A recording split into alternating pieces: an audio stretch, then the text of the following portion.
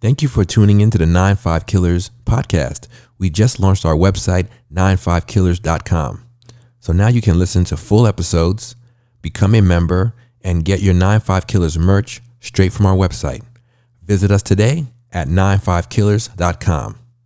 Now let's start the show.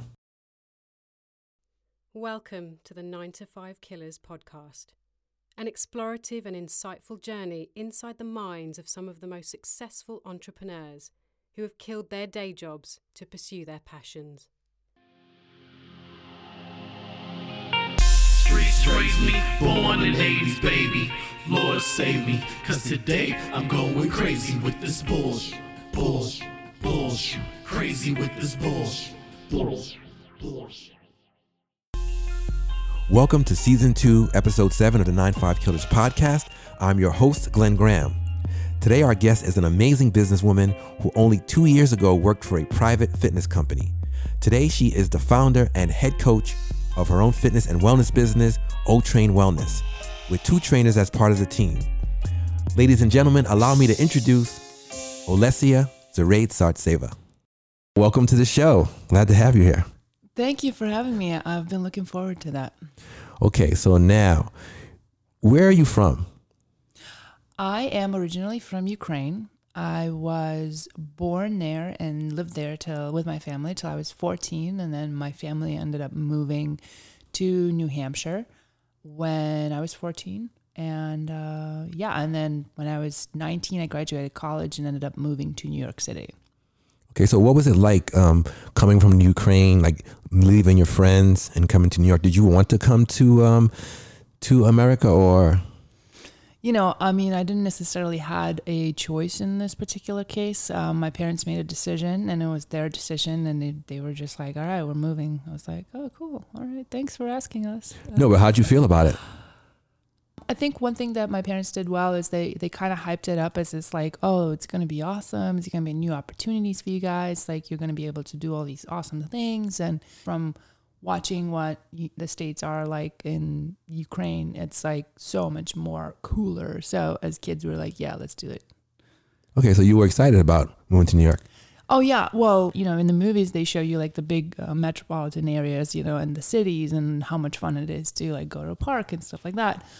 And we ended up moving to New Hampshire, which is like literally in the middle of nowhere. So it was like a tiny town. So we went from living in Kiev, which is a city, moving to a tiny town. And actually for the first year that we were there, I kind of missed the cutoff to get into a school, which was a middle school. I was home for the whole summer studying U.S. history and English, and it was like probably one of the most boring summers I've ever had in my life because I do remember it, right. And it was awful. Okay, so now you're in New Hampshire. How was life in New Hampshire? Like, what did you do for fun? Well, I mean, it was totally a culture shock. I mean, I remember my brother used to like complain about my mom actually dressing up to go pick him up from school, which by dressing up, he meant like she actually put on something other than sweatpants to like actually meet him from school. So it was different because in Ukraine, it's like important to look a certain way, you know, like you have to dress nice, you have to present yourself well, you have to do your hair, do nails, you know, you have to look nice. And we moved to, you know, literally a town where you can wear your pajamas to school, which was like absolutely unacceptable Right. for me. So I mean, I was definitely like, I didn't fit in, you know, I had like 2 friends and definitely bullied in high school, you know, always considered really weird. So I guess I was like an ugly duckling in a sense. Yeah, I didn't really actually realize my value and where I have to offer until like way, way later in my life. At what point did you decide to leave, and what was the road from there? When I graduated college, I just realized that I didn't necessarily want to stay in New Hampshire. And last year of college, I was interning in Washington, D.C. for Library of Congress organization. And I really enjoyed it. And it was 2009, which was like literally right when the economy collapsed. Unfortunately, you know, because of that, I didn't get the job. I thought I was going to get the internship job that I originally had when I was an intern, but I didn't get it because of the economic collapse. So I was like, well, I'm not going to stay in New Hampshire just because this happened. So I'm going to go somewhere else. I'm going to go in another city. So I ended up going to New York instead because I had a friend that lived in New York. So I moved to New York without like much, actually. So how much did you have when you left, and how were you able to sustain yourself in New York, in the big city from New Hampshire? And how old were you, by the way? I didn't even ask you. 19. You were 19. Yeah. 19 when I was 24. You were 24. Okay. Yeah, wait, I'm sorry. I got my dates confused. I'm like, what did That's I do okay. for so long? So you were 24 when you came to New York. Yeah, I was Okay. I was 24. Oh, so I guess the reason why I don't remember that significantly, like, why between like graduating college and actually, moving to the city, I didn't really do much with myself. I was working at a restaurant and that was about it. I didn't really have much going for myself. I didn't really think I had any talents or any sort of like I would paint sometimes, and like I was always spiritual in some ways, but never really anything that I felt was, important or somehow I can be significant in the world. Okay. So you're 24 and you decide to move to Manhattan. How did you sustain yourself in the city? Well, let's go back a little bit to like 18. I decided that I was going to be Miss New Hampshire.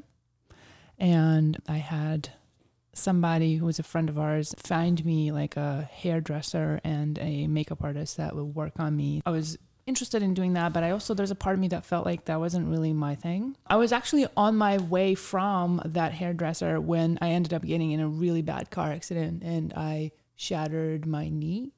And then I had some minor internal bleedings and things like that. So because of that, I was able to get a settlement that actually was like a cushion for me for a while. So I was able to have the money to spend whichever way I want because my parents didn't really monitor it. So when I moved to New York, I still had some of the money left.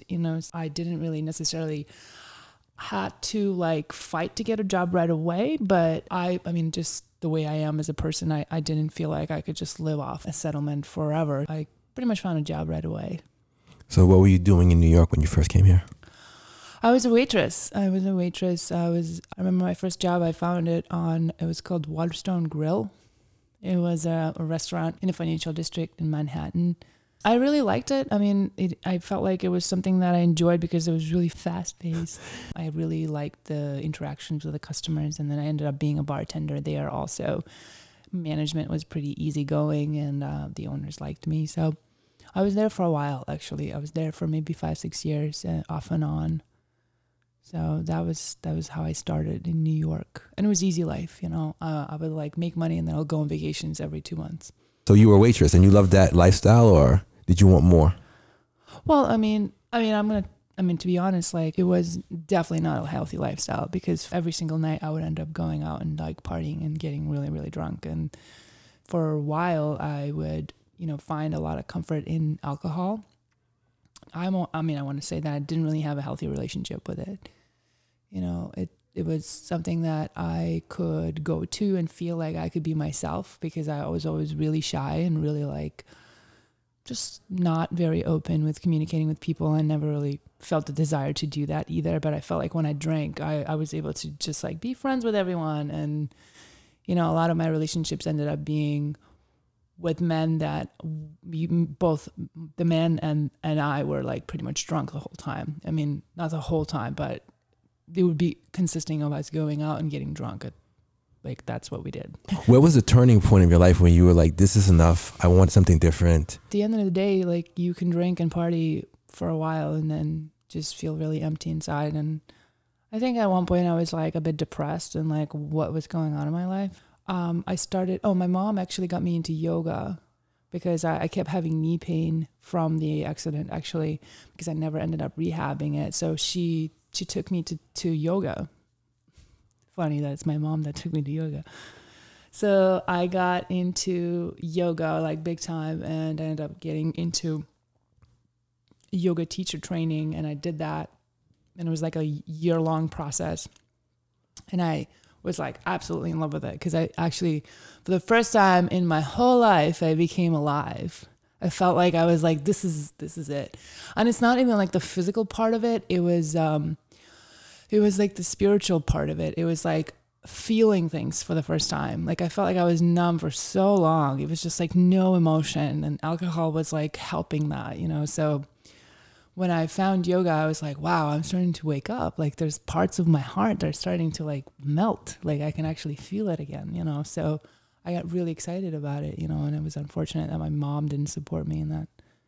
So you did say that your mother, she introduced you to yoga, but you say that she didn't support you. What do you mean exactly by that?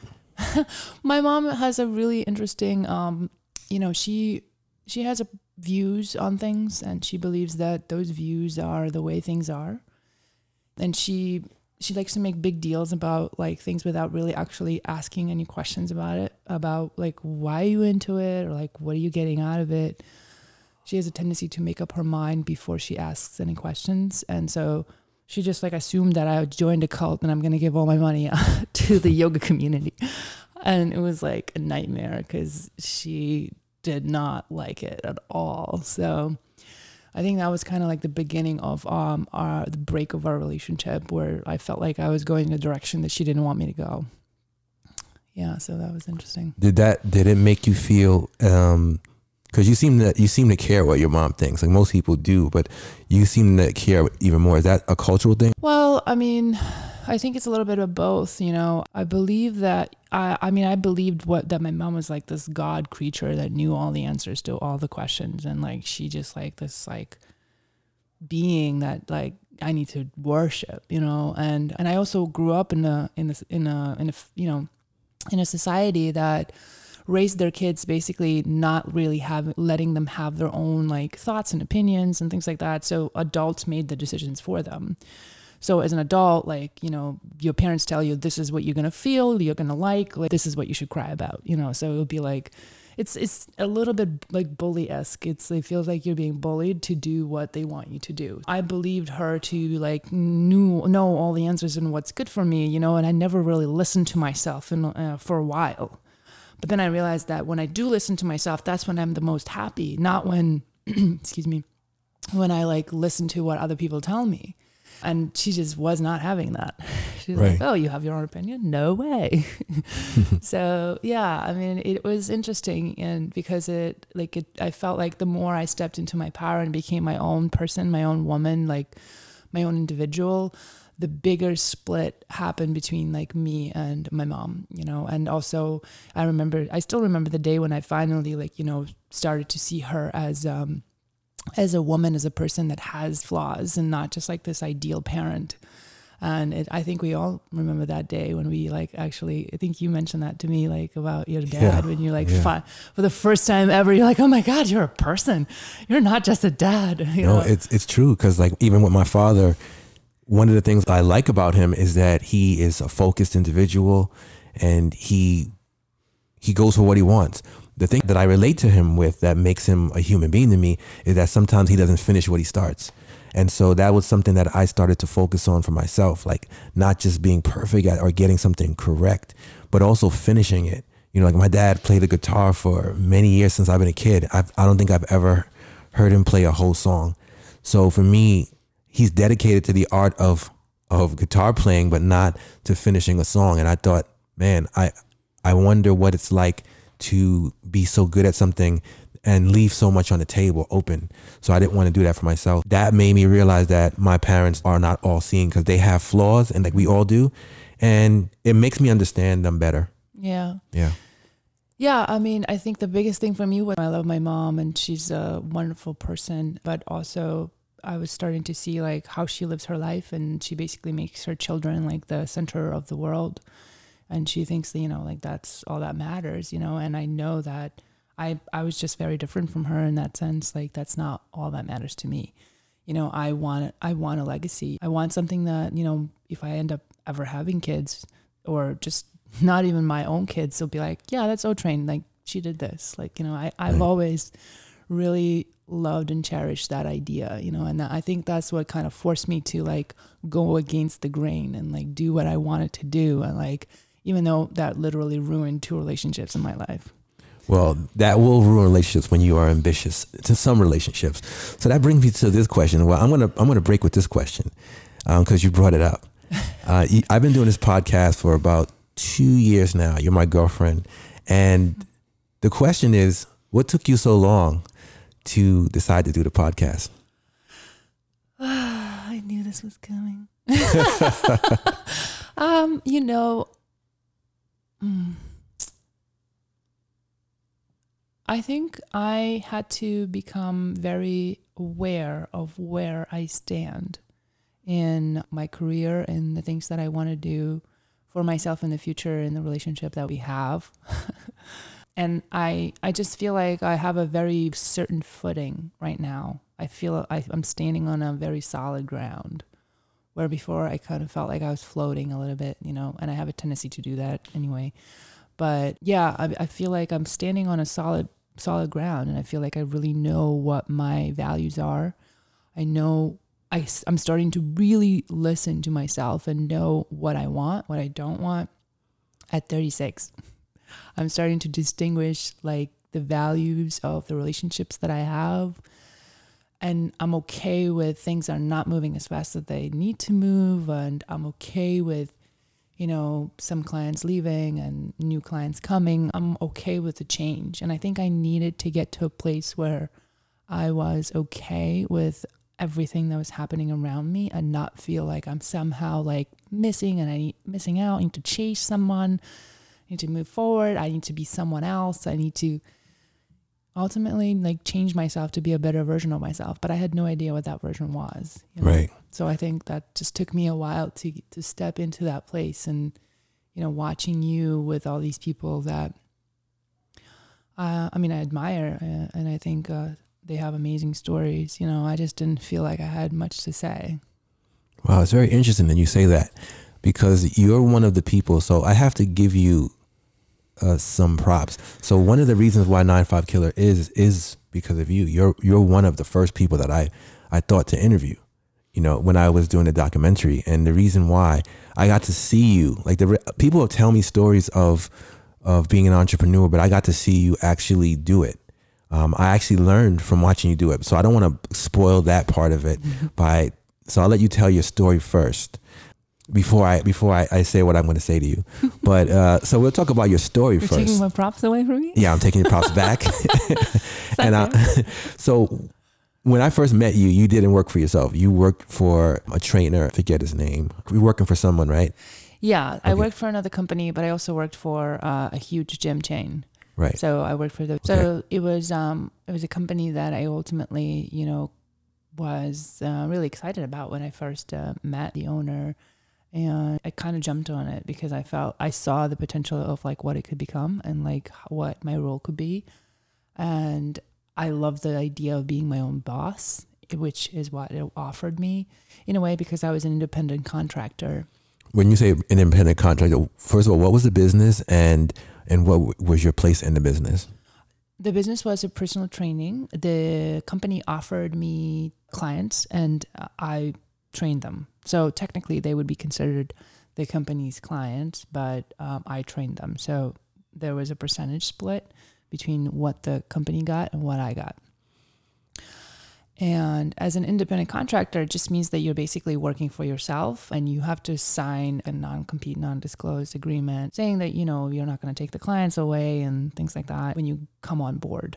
So that's like one of the prerequisites. And one of the things is like a few rules that they can't force you to do anything you don't want to do. They can't make you wear a uniform. If you know, they can ultimately you have to tell them what kind of time you can work, and they can't force you to not work, work any other time if you can't do it. So you make your own schedule, you wear whatever you want. You should be able to, but that was not the case at this. Okay. Initially, I loved it. I loved working there. I loved the owner.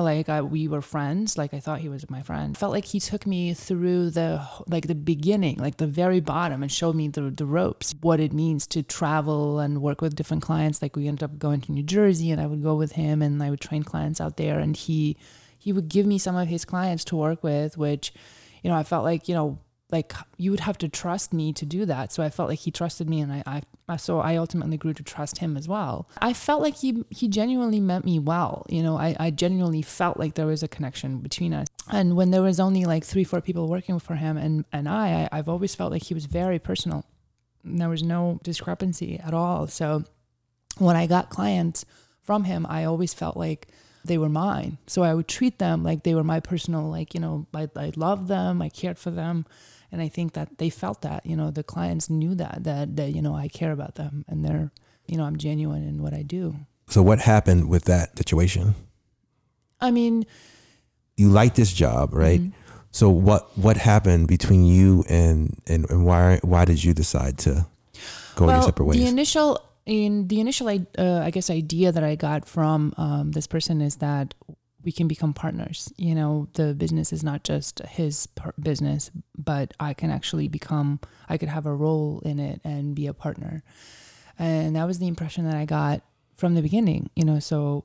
When you say an impression, what do you mean? Like you felt that way? I felt that way, but I was also promised that. I was told that, you know, if I bring trainers, then I'm going to get a certain percentage. So he promised you that? Right. He promised me things. Okay, so he promised you this. Okay. Right. He promised me that he was going to give me percentage for the trainers if I bring in trainers. Then he didn't really say anything about like clients, but trainers, he was like, yes, if you bring trainers, we're going to give you a percentage of what they make. I was like, this is great. Like, you know, that was one of the things that I was told, you know, so I felt like I could become a part of this. And then what happened when I asked for that is he just gave me some really nonsense reason that his accountant doesn't know how to make that happen. And then another thing was I wanted to create a boot camp for the brides because brides have become like my number one clientele.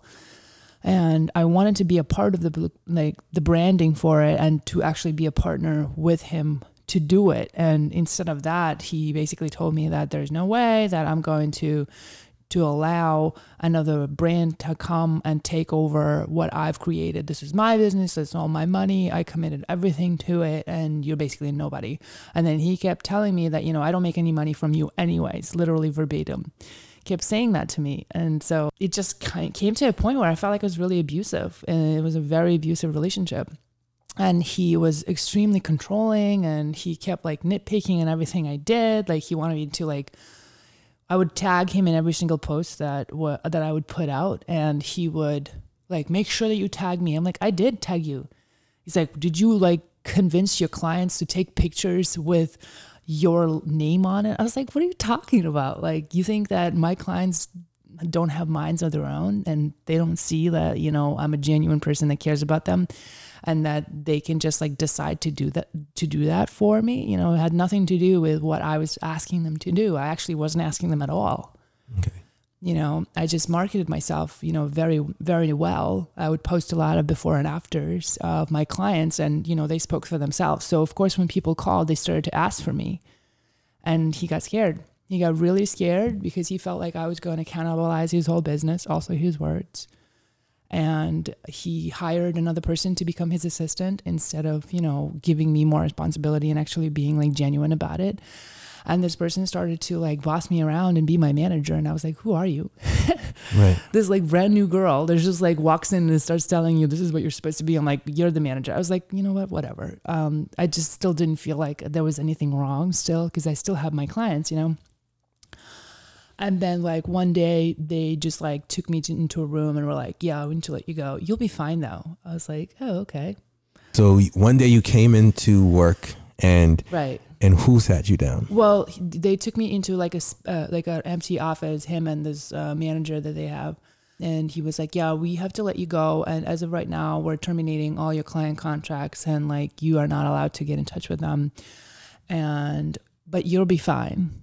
And give us our shirt back. I was like, what do you mean you'll be fine?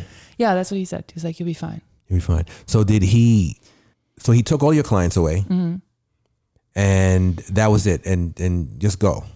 Yeah, and what's funny is he didn't even pay me for the last week that I worked for him. So he owes me like $15,000 for like all the clients that I had. So he owes me money still.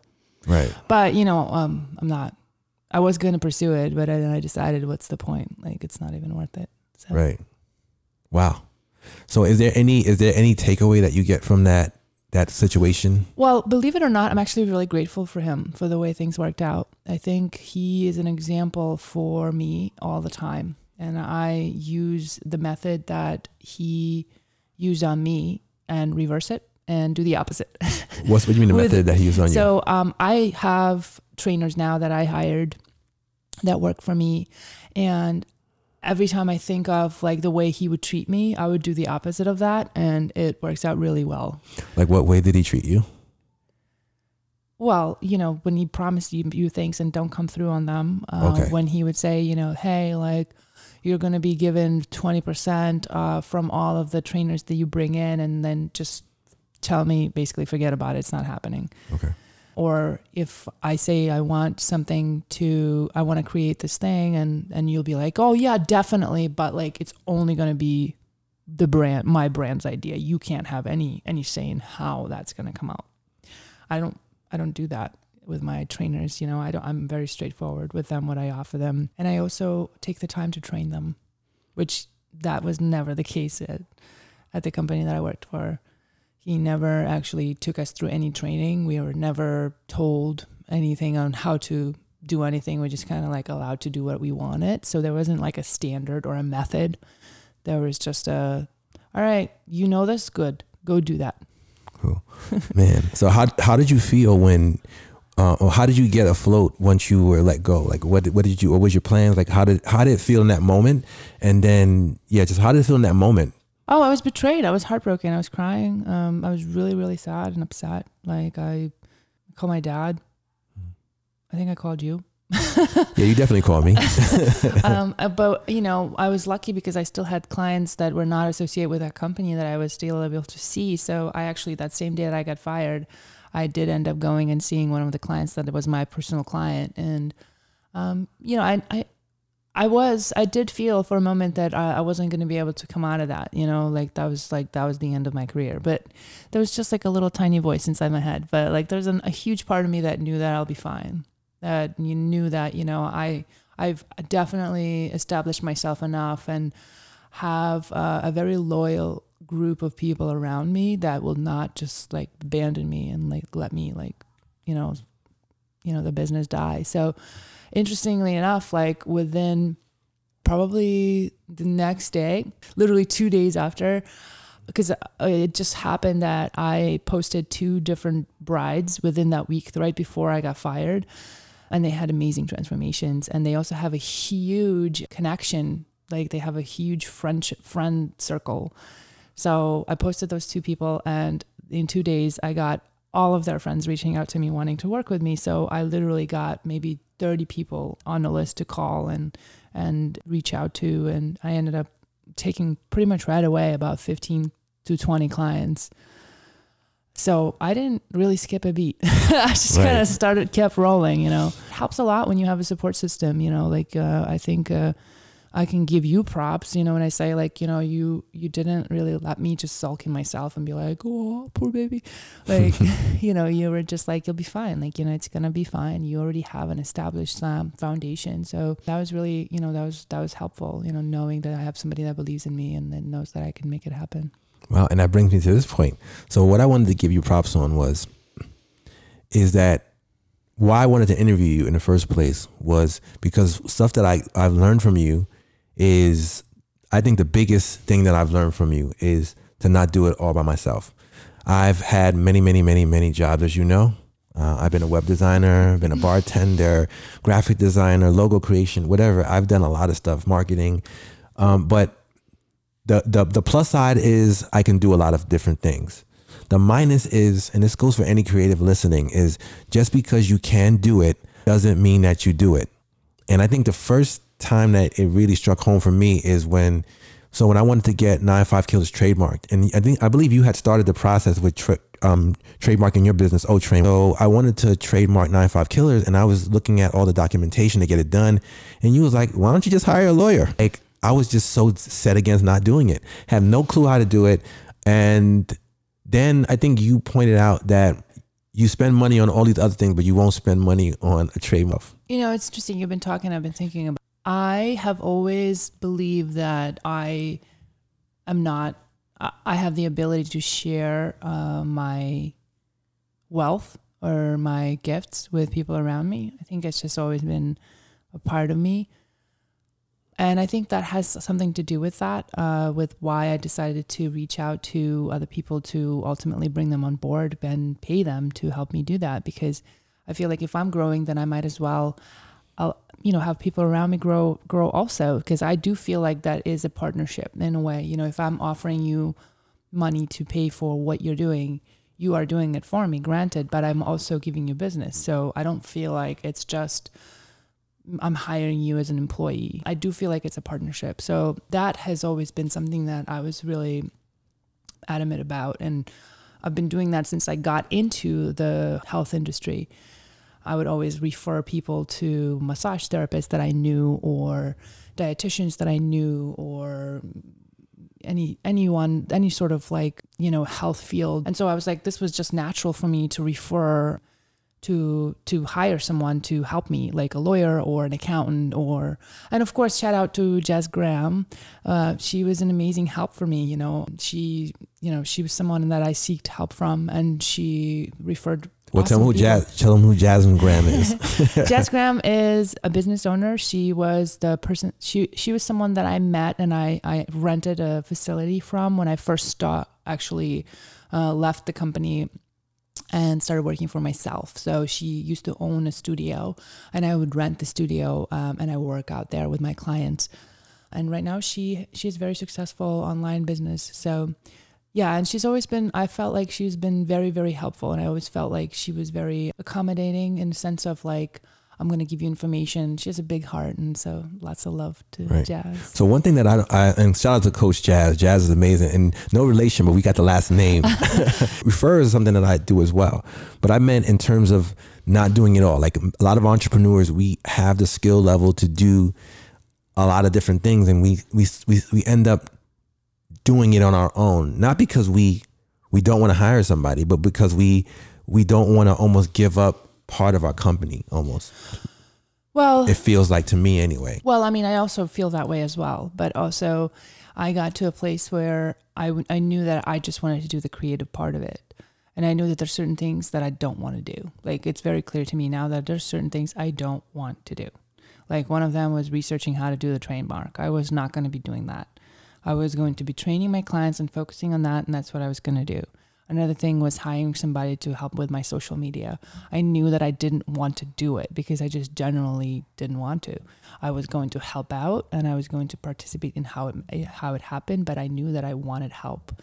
But you bring out a point that is very important, in the sense of like, you got to get to a place that you can kind of like let go of some of the reins of the control of your business. And that's why it took me so long to hire people and actually like take on a role of being a leader in hiring someone and actually taking them through a training, because I was just like, I don't want to do it. I feel like, no, there is absolutely no one out there that's good, and then I was like, you're going to be doing this for a very long time. And that's the mentality you're going to have, so I was like, what is my, and I always talk to you about that. And that's like, what is my goal? What's my priority? What do I want to do? Do I want to always be a trainer, or do I want to move my business forward?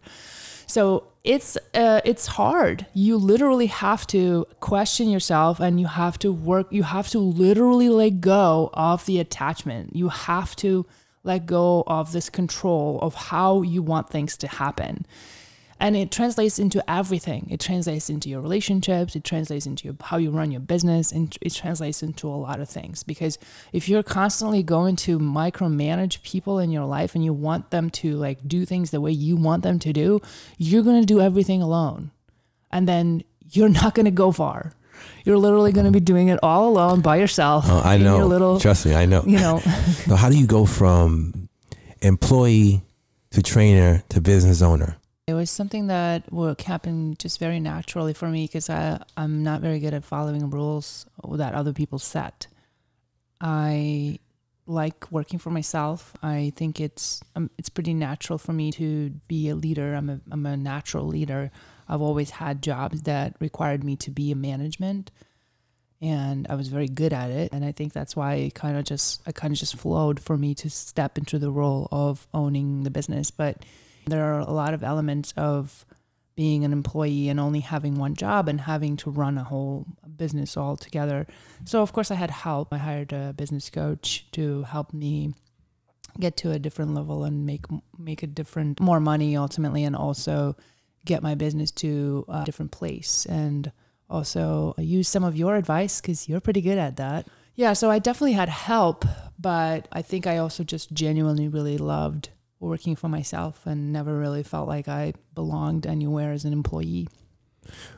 So tell me I know you had some difficulties at your last place that you worked at, but what do you see now being a boss of a business differently than you did when you worked for your last employer? Something that you've taken from him that was positive? Well, I mean, the biggest thing is the structure, the foundations that you create. You know, one of the things that I did like working for him was having operation system. So there was a way that all the clients were scheduled, and I took that from working with him. I thought that was a good idea. I also took away a reward system, you know, that you give to your clients, and also the personal relationships that you build with clients, the importance of that. You know, that's definitely something that I think I picked up working with him. Unfortunately, you know, he took that as to be more important than building relationships with the trainers and the people that work with him. And that's, I think, is detrimental to the business that he has, because he has a hard time holding on to people that are loyal and good and will help the business grow, instead of constantly finding new people and trying to work with them. You know, I value my employees and I want them to grow and I want them to be successful along with me, not just you're only going to get successful with me. They are a part of the journey with me. They're not just, I'm not absorbing them into myself. I don't want that. I don't think that's fair. And I also don't think that that's how you become successful as a business person. I hear that a lot from people who own businesses. They say, oh, I love my team and I want them to be a part of what I'm doing. Seldom do I see them actually do it. In what ways would you say that you're doing that with your current team, and who these amazing team members who we know so well? Well, right now I have two girls, the Chantal Vitale and Elizabeth Titoa. I personally picked them. You know, I came to Chantal at a gym and I was like, hey, what's up? She's like, who is this strange woman talking to me? And we started talking about Instagram, and then I asked her to talk to me over coffee a little bit about what her goals are and what she's interested in, and see if she'll be interested in coming on board. You know, from the get-go, I've been very set on allowing her to do what she wanted, you know, in terms of like, you can do your own class if you wanted to in your own time. You can work for whoever you want to, you know, because you are my independent contractor. I'm not going to tell you what to do. Like, you are still working for yourself, even though you're working with my clients and work with O-Train Wellness umbrella. And I think in a way, we've always had conversations that were friendly, you know, and we were able to learn from each other. It wasn't just me like schooling her on life and then she's just like sitting there like absorbing it. It was always like a two-way street. And I think it's important to have relationships where you can grow from each other and you are growing together. And, you know, I feel like the better I do, the better she does, and vice versa. Because if she does amazing on Instagram, she posts a video out that does really well, then it's to my benefit.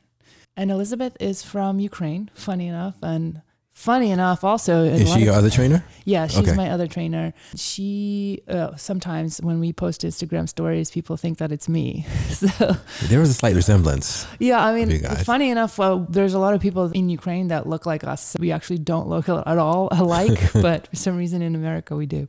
We do have similar haircuts though. She's really quite special because She's super driven and very motivated to step into her role. And she wants to, promote healthy nutrition through healthy living and positive message and how to make that happen. And she's very passionate. And I think that's something that I was attracted to with her, And she also knows what she wants. She's very particular about like how she wants things done. And I think that's very admirable.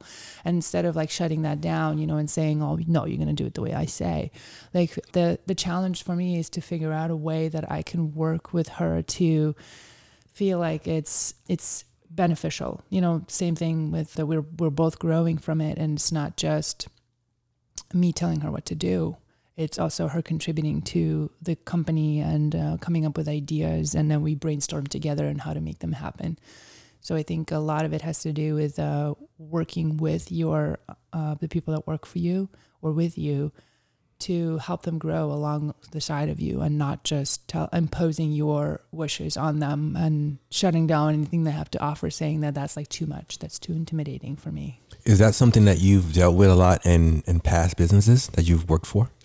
Well, I mean, honestly, as a woman, I've definitely encountered that a lot with working for men. And a lot of times what you hear is that's how it's going to be done, and you're just going to do it because I said so. And I grew up that way. My dad was someone that had like the say in what happens in our family, So I have a hard time with saying no to that. That's definitely something that I've been working on personally, in allowing myself to get to a place where I don't just go along with what people say to me, especially people of authority or older than me.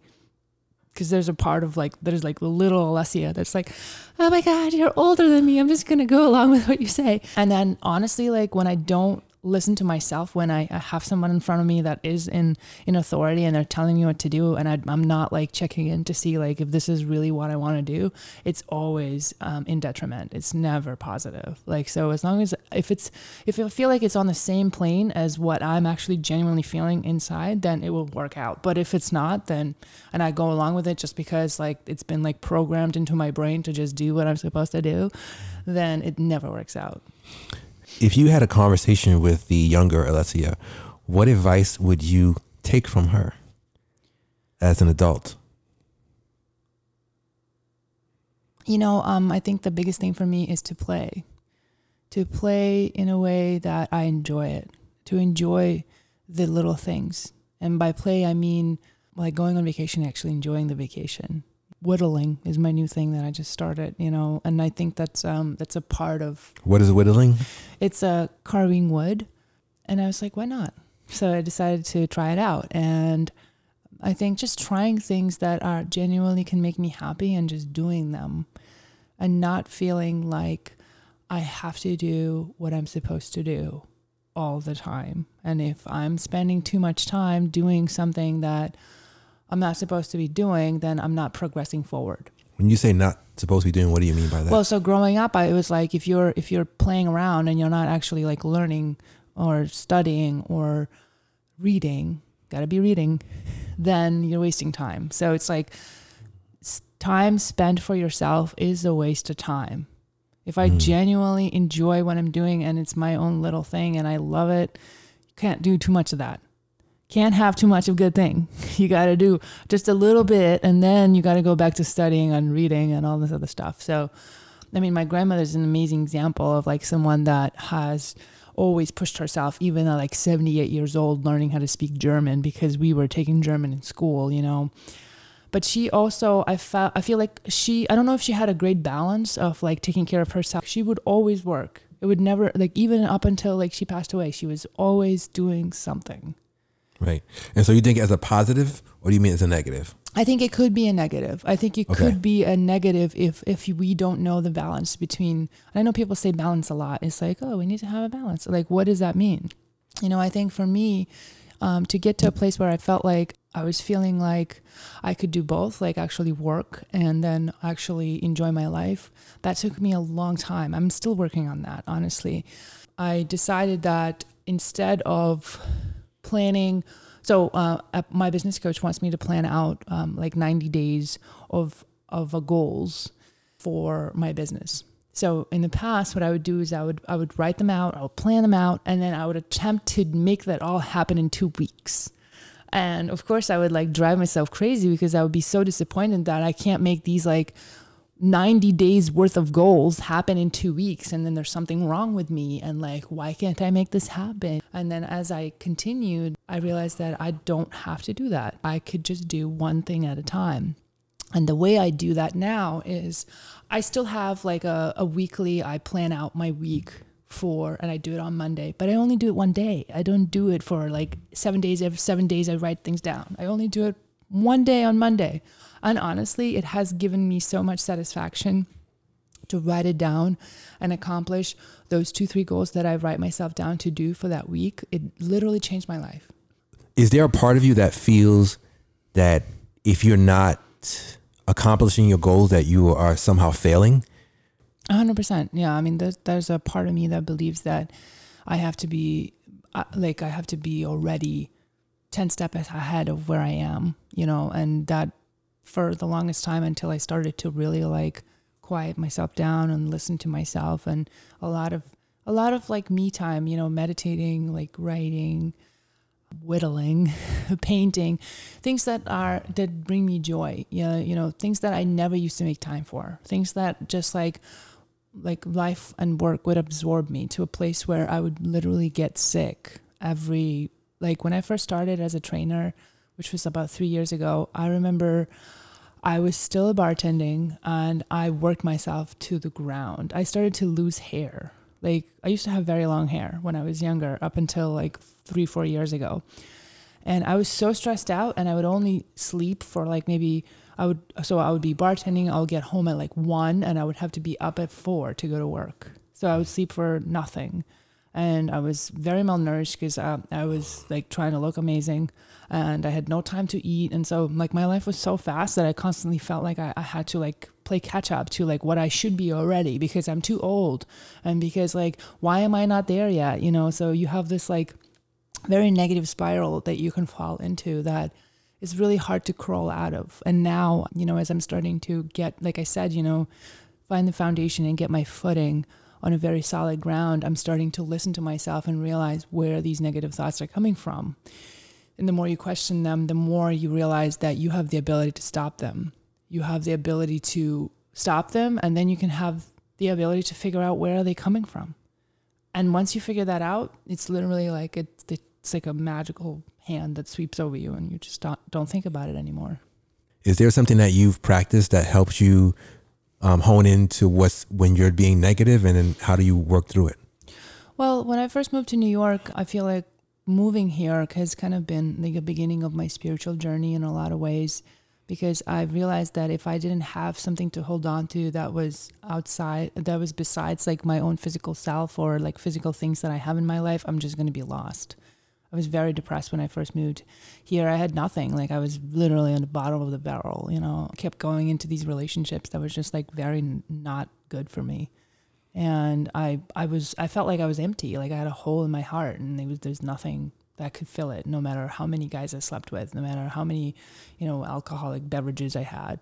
I had to get to a place where I was like, I had to find something, I was grabbing on for things, and I think yoga and spirituality, and also, really getting to a place where I was like finding the inner peace and God's inside of myself, like the value of my body, the value of my mind, the things that God gave me that I like, or goddess, that I just took for granted for the longest time, blaming my parents, blaming the world, blaming my situation, all the stuff, and not cherishing what I had and always had in front of me, which was me, And I think people have a hard time spending time with themselves. It's a challenge to actually be intimate with yourself. Being intimate with yourself is something that you have to learn, just like you're not born with it. I mean, at least I wasn't.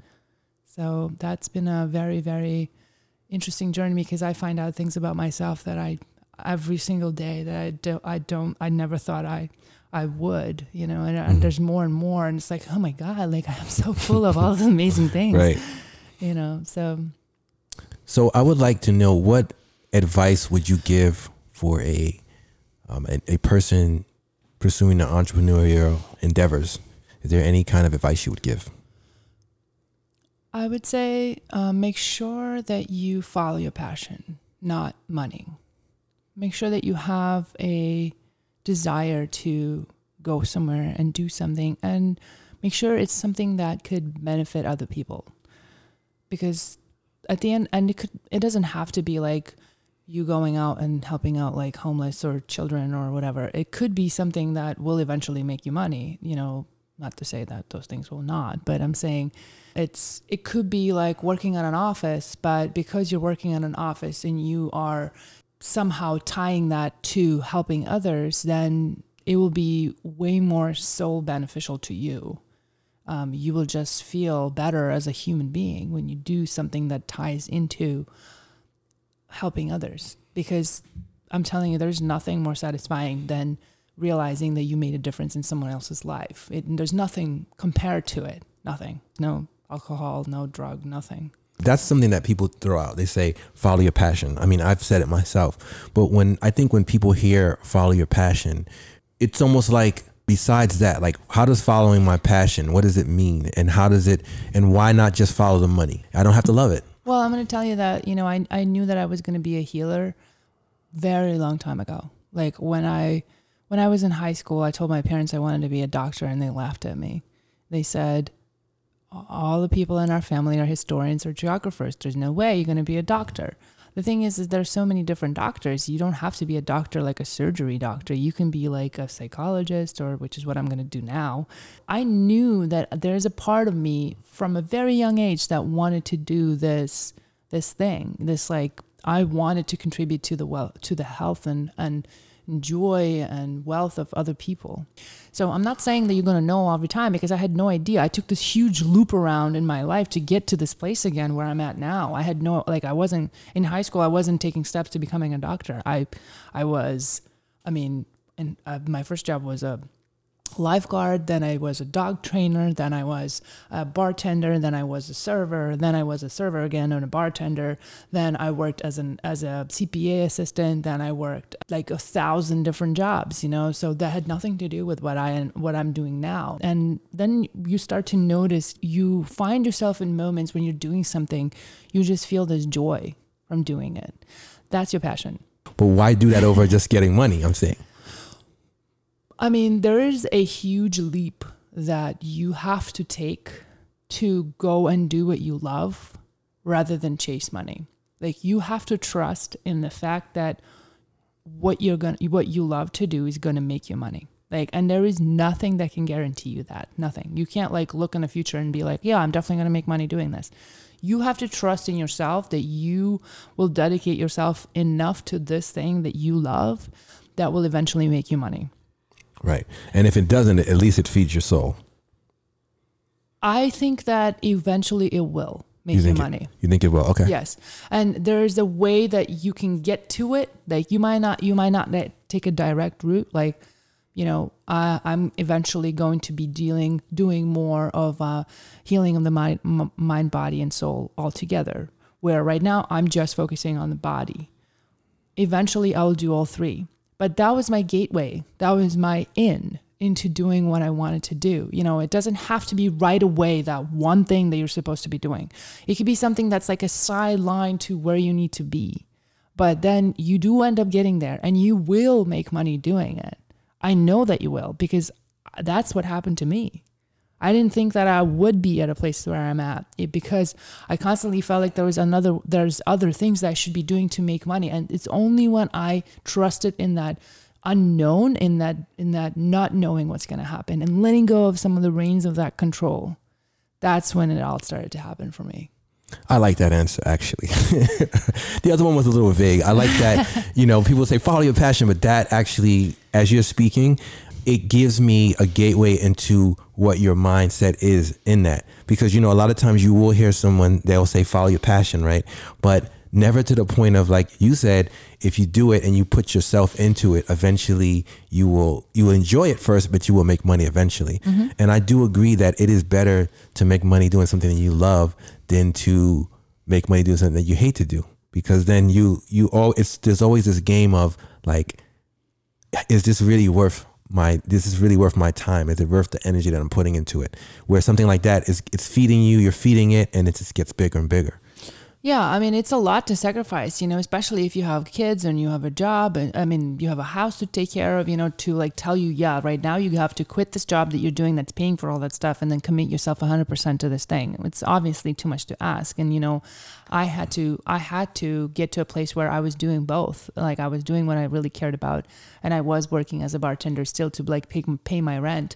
And it was detrimental to my health, and it was detrimental to a lot. Like, I was absolutely running myself to the ground when I was doing that. But here's the thing is, if you don't do that, if you're an entrepreneur or a business owner, or you want to be successful at something, and you don't feel at one point in that journey that you're like losing it or like, I just can't do this anymore, then you're not doing the right things and you're not trying hard enough. You're just not. You're just cruising. Because at that moment, I felt like, I can't do this anymore. Like this was like literally killing me. Yeah. I feel like people get to that point of, I can't do this anymore, but don't take any steps to get out of what they're doing. Here's the thing. And then you're saying exactly like the point is, if you're just going to be complaining about something and not making any steps and here's the thing is, I'm not talking about, this is what my old me used to think. I should already be like, my website should be running. I should have a class online. I should have all the stuff going, where I'm just like having an idea of this is something that I want to do. So my brain runs 1,000 miles an hour ahead of myself, and I go from A to Z instead of going A, B, C. And part of it is because I don't really have an old me had no patience at all, like zero patience. And honestly, like I want to bring up the pandemic because like that I want to say, to me, it was a huge reward to me personally, because it actually, the pandemic and having the ability to stay at home and not having a choice in that sense made me start to pay attention to myself way more than I ever did in the past. And that's what started to really put things together for me and made me successful for not just somebody that's running a business and driving herself to the ground, but somebody that can enjoy the fruits of my own labor. I think a lot of times we, as people that own businesses, we just don't know how to do that. We just like money, make it. And then we don't take the time to like really enjoy the fruits of what you accomplished. And I think it made me slow down. And I think it did that for a lot of people. It made you slow down, and it made you like really wonder, like, what is it that I'm trying to do? Like, not everyone, but some people are still partying. But, right. But I feel like a lot of people had to like face themselves, and that's the thing. Sometimes it's the scariest things to face yourself. One thing the pandemic did wake up for me, which I already felt, but it even reinforced it, was having one source of income is a problem. If you think of any entrepreneur, anyone, none of those people have one source of income. They have multiple streams. Right. And the thing is that I think for me, the biggest misconception is that I thought that when you say different streams of income, I was thinking of like, I should be doing all these like different things, so I was thinking, I should like run my business, but then I should also go and do this other thing on the side where it could be like a herbal nutritionist on the side. And then I should just go and do this other thing, and that was the problem. That was the misconception for me, is because I was thinking that I have to like dilute my attention to like all of these things that have absolutely nothing to do with my business. And I was like, I'm not going to do that. That's crazy. Like, I don't want to do that. And then I started to realize that I could have different streams of income within my business, which would mean that I have, like right now I'm working on an online platform. Like, so you can buy my training online, which will be a stream of income that I don't have to be directly, connected to all the time. I don't have to be there one-on-one when you're working out. Or another thing would be to sell my merchandise. That is another stream of income, and I think that once I started to put those things together, I was like, oh, that makes sense. Where before I was just like thinking that, oh, I need to be doing like all of these different things and like spreading my attention to like all these different directions. So I'm like, how am I going to stay successful if I'm going to do that? You know, so I was confused until I like was finally like using you as an example. And I started to realize that it doesn't have to be different from what you're doing. It just has to be a different direction from the business that you're already doing. Right. How is it working as a woman in a male dominated industry like the fitness industry? Well, it depends on how you approach it.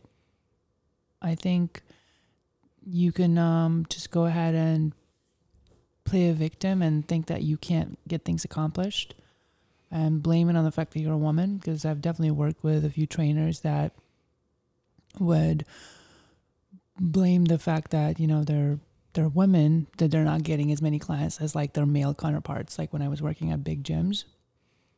And I just decided not to believe that and decided to go for it and just put my best effort into whatever I was doing. And I was successful at it.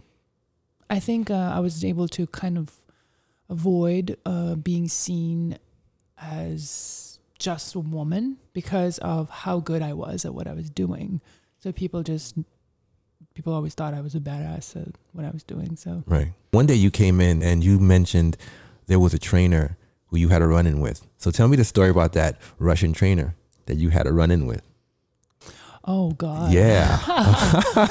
See, I know these things. So tell us the full story about what happened and then how you handled it.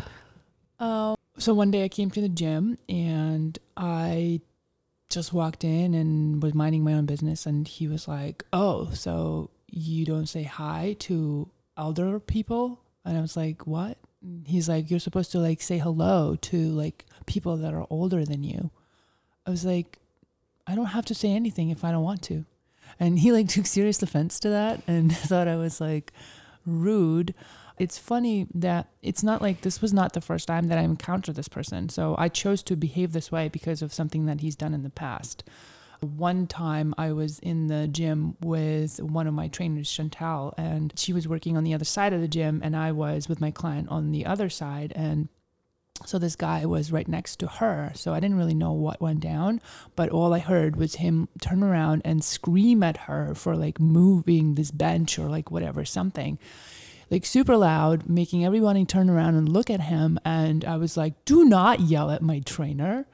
And he looked at me like, what just happened? So we already had a run-in. And I was like, you're not going to be speaking to my trainers like that. You're not. So he like didn't say a word, just kind of said like, you know, mumble something to himself. And then keep going with whatever he was doing. And I was just like, Chantal, like, don't interact with him. Just like stay away from him. So that was the first time. And then he was just like, he would kind of just be very angry all the time. And you can feel it in like the environment when he was in the gym with you. So I just like stayed away from him because if you're negative and you want to be an asshole, like I don't have to be around you. I don't have to interact with you. Like I have no problem with that. So that is why when I walked into the gym that day, like I didn't say anything to him. And so he's like, oh, you're supposed to like say hello. And I was like, well, when you learn some manners, we will be talking. And so I went into the bathroom and obviously he didn't like that. And then I came out and he was like still like doing something by like the stretch tables. And I started to work with my client and one of the owners was sitting at a table. And so all of a sudden he starts like screaming at me and talking like very rude in Russian. So the only person I understand what's happening is me. So the whole time he's like talking like shit, basically saying like who are you? Like this little girl that like thinks that you know things. Like I'm like this Russian athlete that has won Olympic medals and things like that. And like you're a piece of shit. And like I can't believe like blah blah blah. So he's talking the whole time. So I'm turning to the owner. I'm like, he's abusing me verbally right now. So you need to do something about this. So she's like this dainty little woman. She's like, you have to stop. And he's like not paying attention to her at all. So like he keeps going and going. And I was like, you need to stop. So I told, because first of all, I'm in the middle of session. Like, so my client is like, what is going on? Nobody's understanding what he's saying. So he keeps going. Then finally, like the owner is able to get him out of there. you know, but not before like he like said all the bad things he could think of like to address towards me, you know. And what's funny about this whole situation is after that he ended up sending flowers to everyone that was involved in like the incident, like including me and the owner and like this other girl that was there involved, because he was just like a really angry person in general. I thought that was really funny because like, oh, okay, so you think you can act whichever way you want to, and then you can send us flowers and we're just going to forget everything happened. Oh, so nice, you know. Right. So what happened after that? So did he stay in the gym? No, I told the owners that if he doesn't get out of here, I'm just going to take all my clients and leave. And they were like, no, don't worry about that. So, right. So that same day, like he was banned from the gym. They took away his keys. And yeah, because, well, first of all, verbal abuse. Second of all, like they knew better. And this is not the first time that he's done that to a female in general. And he's just burned a lot of bridges in the past. So that was the last straw for him also, ultimately. But no, I was like, I'm not dealing with that. I'm not going to be, you know, in an environment where I feel like I'm being abused by some old dude that thinks that he's better than me somehow because he has some award. Right. But do you think that you've encountered this with trainers before that are male because you're female? Yeah, I mean, I've also female and young, you know, I've encountered this with trainers that thought that I didn't know what I was talking about, you know, and it's funny because generally when I would go into a new gym and people would like look at me, they assume right away that I'll be one of those trainers that just kind of like jumps around with their, and then once they see me actually work, then they start to develop respect for me. And they can also see it by the way that the client treats me also, like, because you can tell the respect that the client has with the trainer just by the way that they are operating and how hard they're working. But do you ever feel like when you mention something like this, that the people at the gym, like the ones running the gym, did they take it seriously right away, or did it take you some time for them to really respect what you had to say? I would tell them every time, you know, because I had like 2 or 3 like confrontations with him before like the big one happened. Like I would tell them about it. And so the first time I told him, they basically told him that he cannot be in the gym at the same time that I was there. So they always did something about it. You know, they didn't just like pretend like nothing was happening. So I did feel like I was heard when I was addressing these issues. When that happened, they also, of course, took my side and didn't even like, well, obviously because one of them was there, so she knew what happened. I think even if she wasn't there, you know, I would still feel safe. That the reason why I wanted to bring it up to you and why I didn't, when you said that you don't really have any issues with men, and I know you ran into a situation, and so I didn't want it to be a thing where a woman hears that and says, you never have ran into any problems at all.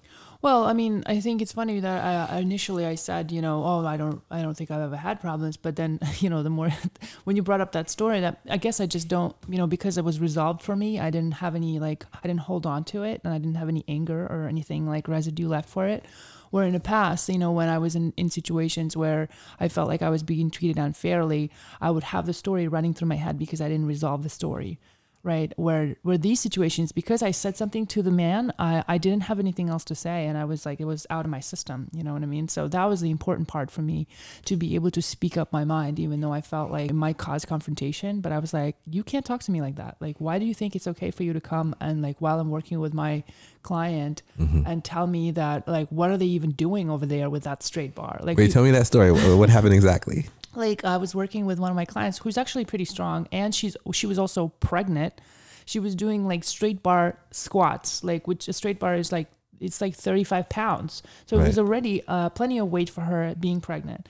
So this guy was like in the gym. I guess he was waiting for the squat rack. He kept like coming over and like, you know, like I saw him lingering while she's like working. And then he would turn around to his like girl he was with, and he would like shake his head and be like, and then I heard him say, he's like, what are they even doing over there? You know, so I'm like, I'm sorry, I'll be right back. So I go over there. I'm like, are you making fun of my client? Because I heard him ranting and like running his mouth. And so he looks at me like with these wide eyes open, like, you know, I can't believe you're talking to me. So I was like, if you have nothing nice to say, don't say anything. And then he was like still wide open, none the words coming out of his mouth. Then I turned around and continued working with my client. So then, you know, the management of the gym told me like, oh, you can't talk to clients like that. I'm like, I'm sorry, you will not be over here like harassing me while I'm working with my client and like talking nasty stuff about her. Like he said other things that like, I don't remember exactly, but it was like basically saying like, oh, you're just like, what are you even like doing over there attempting to do this? It was like really rude. And so the gym, at first they tried to back him. Oh, they backed him 100%. Really? They didn't back me. This So is he a different complained. place. Did he complained about it? He Interesting. was supposed to like, so he was there with his girlfriend trying out the facility, and like people were supposed to like walk on eggshells around him, clearly like let him have whatever equipment he wanted. And I was like, no, you can't just like act like a complete asshole only because you think that gym belongs to you. It doesn't. Right. Wow, that's good. And you mentioned another thing with a guy who closed the windows. What was that? What happened with that? Well, it's the same gym. Like, it's not the same facility where the owners actually like took my side and listened to my story. This is a different place. Like some of you got some of the trainers know this place, so I'm not going to mention the name. Why not? Well, it's like Put him on blast. Nah, you don't have to. I'm kidding. No, it's a Russian-owned gym on the Upper East Side.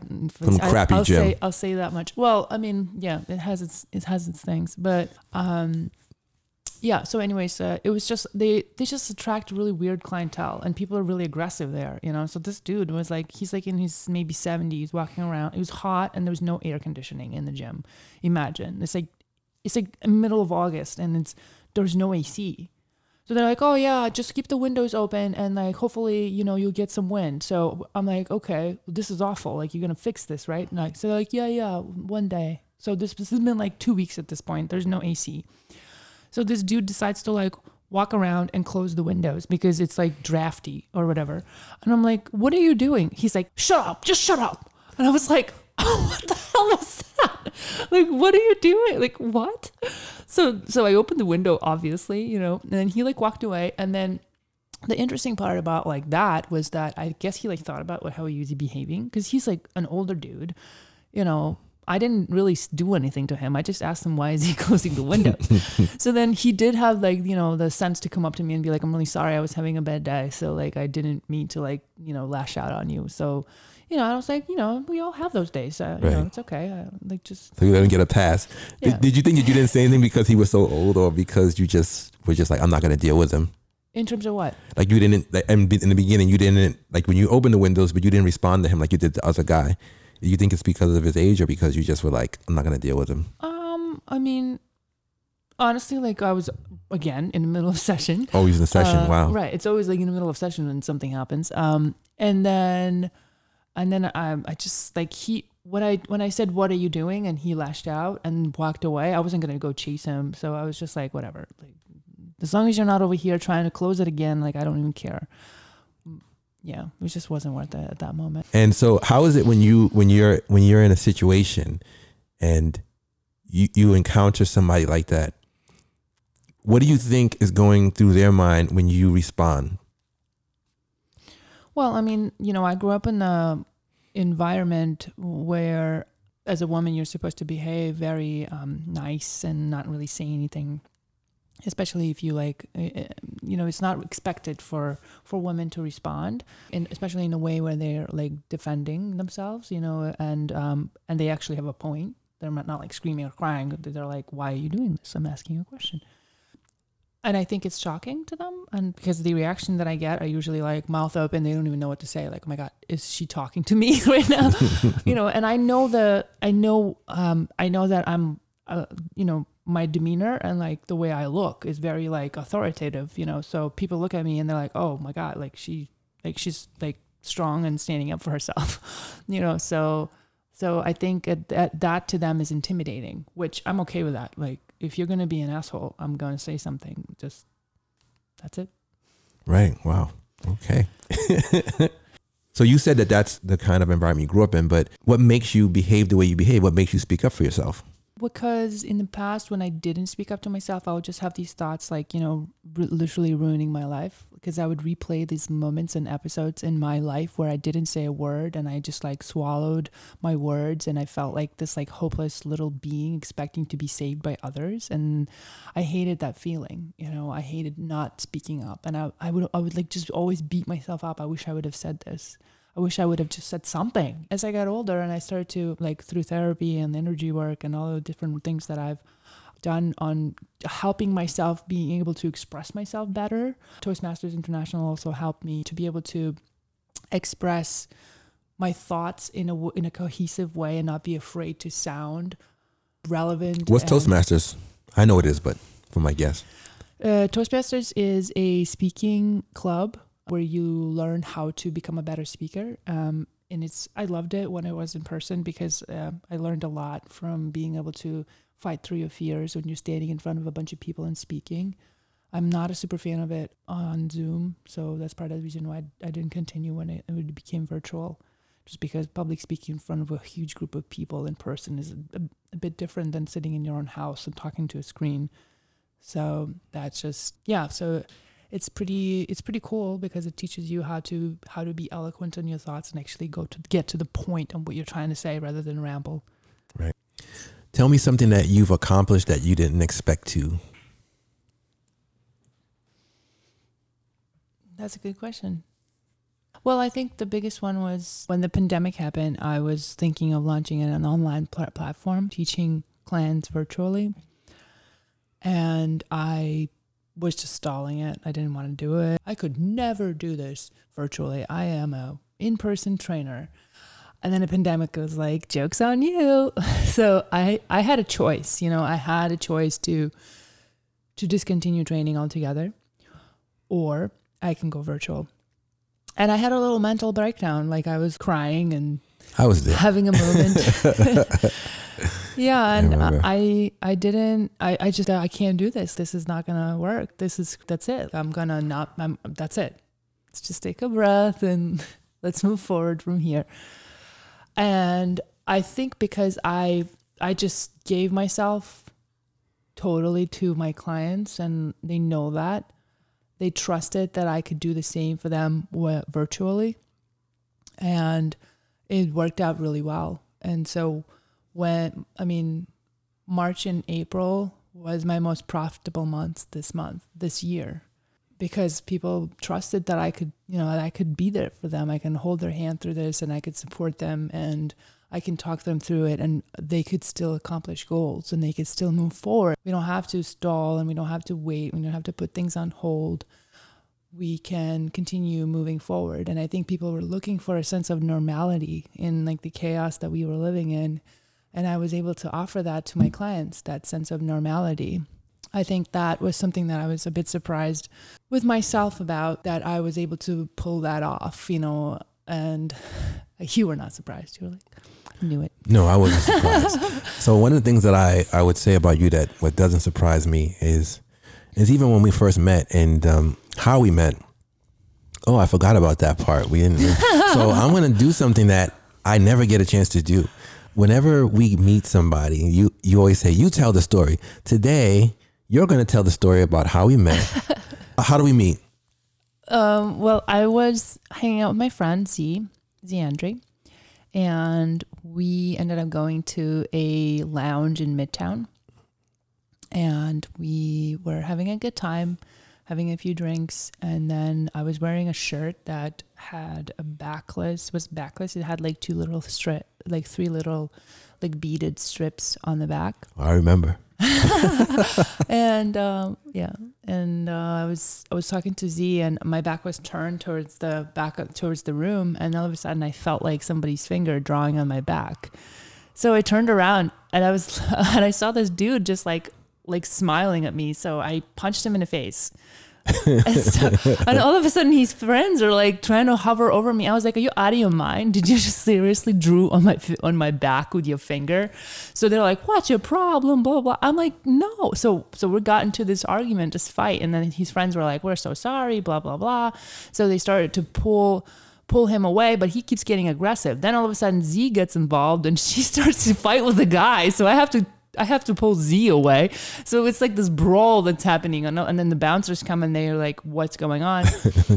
And I was like, this guy just drew on my back. And then his friends were like, no, he didn't. Anyway, so the bouncer leaves and I'm still like really like shaken from this like person that just like decided to invade my physical body. So then I decided to go to the bar and just like leave all this nonsense behind and like get myself a drink. So Z's like doing her thing, talking to these people, and I'm at a bar getting myself a drink. So then I hear this voice behind me and this guy says, that's a really nice shirt you're wearing. So I turn around and I'm like, I'm like, thanks for not drawing on me. I was like, thank you, but thanks for not drawing on my back. And he's like, my mom taught me better than that. And I was like, this guy kind of looks cute. So I turned around and I like introduced myself, and then he introduced himself, and that was Glenn.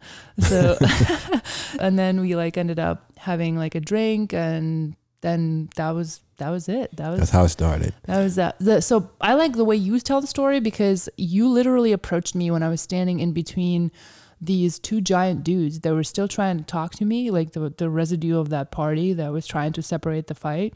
Yeah. And I was not having it. So then I thought that you were like a part of their clan. Yeah. And I was like, are you with these people? And you were like, nope. So I was like, oh, good. But you absolutely just came up and started talking to me like without paying no mind to these giant men that were just like surrounding me, which I thought was really funny. Well, I didn't believe that. I didn't believe so my side of the story is when I came into the party and I saw, these two giants, like you were between these two giant guys, your body language said that you were not together. And I guess it's a Bronx thing. Shout out to the Bronx. But we don't, like, if there's something that we want, we live in the Bronx, we're not going to hesitate. And so one of my friends, shout out to Fox, he was like, I am not going over there with you. And I said, I don't need you. I said to come. I said, 10 minutes, I'm going over there and I'm going to talk to that woman. And then we'll find out if one of those guys is her boyfriend, and then I'll apologize later.